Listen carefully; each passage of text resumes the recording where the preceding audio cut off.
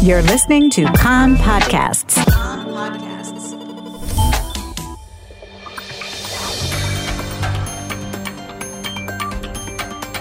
You are listening to the English language news of Kan, the Israeli Public Broadcasting Corporation.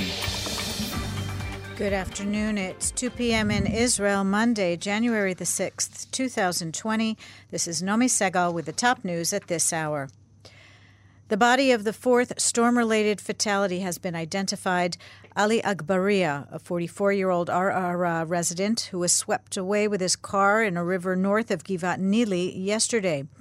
In addition to Agbaria, Binyamina resident Eren Herenstadt, aged 72, was killed when he was trapped in his car in waters that flooded an alley next to his home. In Saturday, Dean Shoshani and Stav Harari died when they were trapped in a flooded elevator in a residential building in Tel Aviv. The Northern Front remains the most volatile for conflict in 2020, the Institute for National Security Studies of Tel Aviv University says in its annual assessment, which it presented to the president today. According to the think tank, the U.S. assassination of Iranian military commander Qasem Soleimani poses a possible strategic shift whose scope and breadth is too early to assess, but which requires Israel to draw up a new strategy that takes into account all possible scenarios, including an escalation to a wide conflict between the United States and Iran that could also involve Israel. The assessment does not rule out an escalation in the north as a result of an Iranian attack on Israeli targets.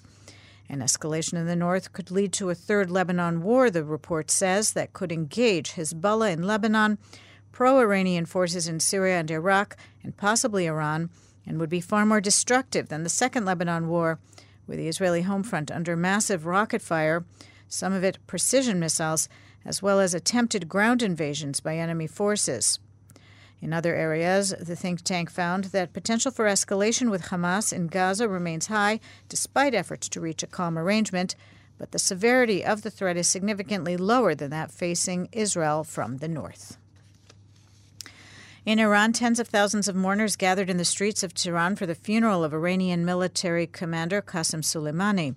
Speaking at the funeral, Soleimani's daughter, Zinab Soleimani, warned her father's death would bring a dark day for the United States.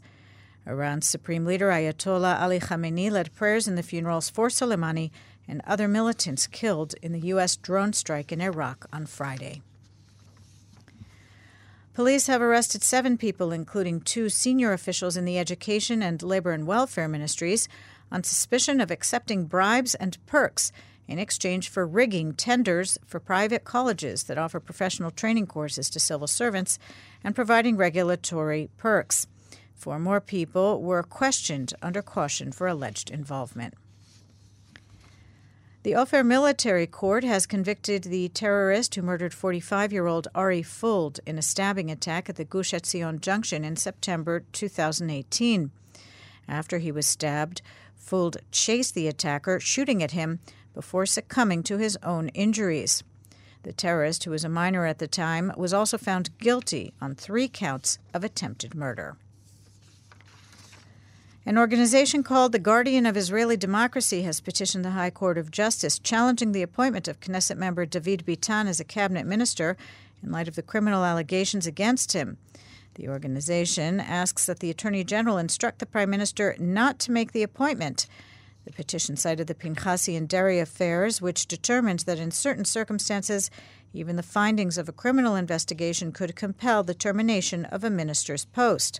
The petition said it should be common sense that a person suspected by police of corruption offenses, including bribery, should not be a cabinet minister. Israel Railways is expected today to resume work on electrifying the tracks along the Ayalon section, which was suspended over the Hanukkah holiday. As a result, in the coming 3 weeks, 1 of 3 tracks will be shut down, and there will be service changes to the Western Negev line. More information on the train service changes on the Israel Railways site. All of the Tel Aviv-Yafo beaches have been closed because of suspected pollution from the recent heavy rains and the forecast for more precipitation. The municipality says the rainfall is expected to flush refuse into the water. Finally, the Israel Antiquities Authority archaeologists excavating in the City of David National Park have discovered a rare 2,000-year-old measuring table used for liquid items such as wine in what appears to be a major town square along the Pilgrimage Road. In addition to the measuring table, tens of stone measurement weights were also discovered in the same vicinity. These all support the theory that this was the location of the main city square and market en route to the temple during the Second Temple period in what was historically known as Jerusalem's Lower City. The weather outlook: unseasonably cold tomorrow, windy over most of the country with a chance of local rain in the north spreading to the center of the country, hazy in the south. The maximum temperatures in the main centers: Jerusalem 13, Tel Aviv 17, Haifa 16, Beersheba 18, and in Eilat going up to 22 degrees Celsius.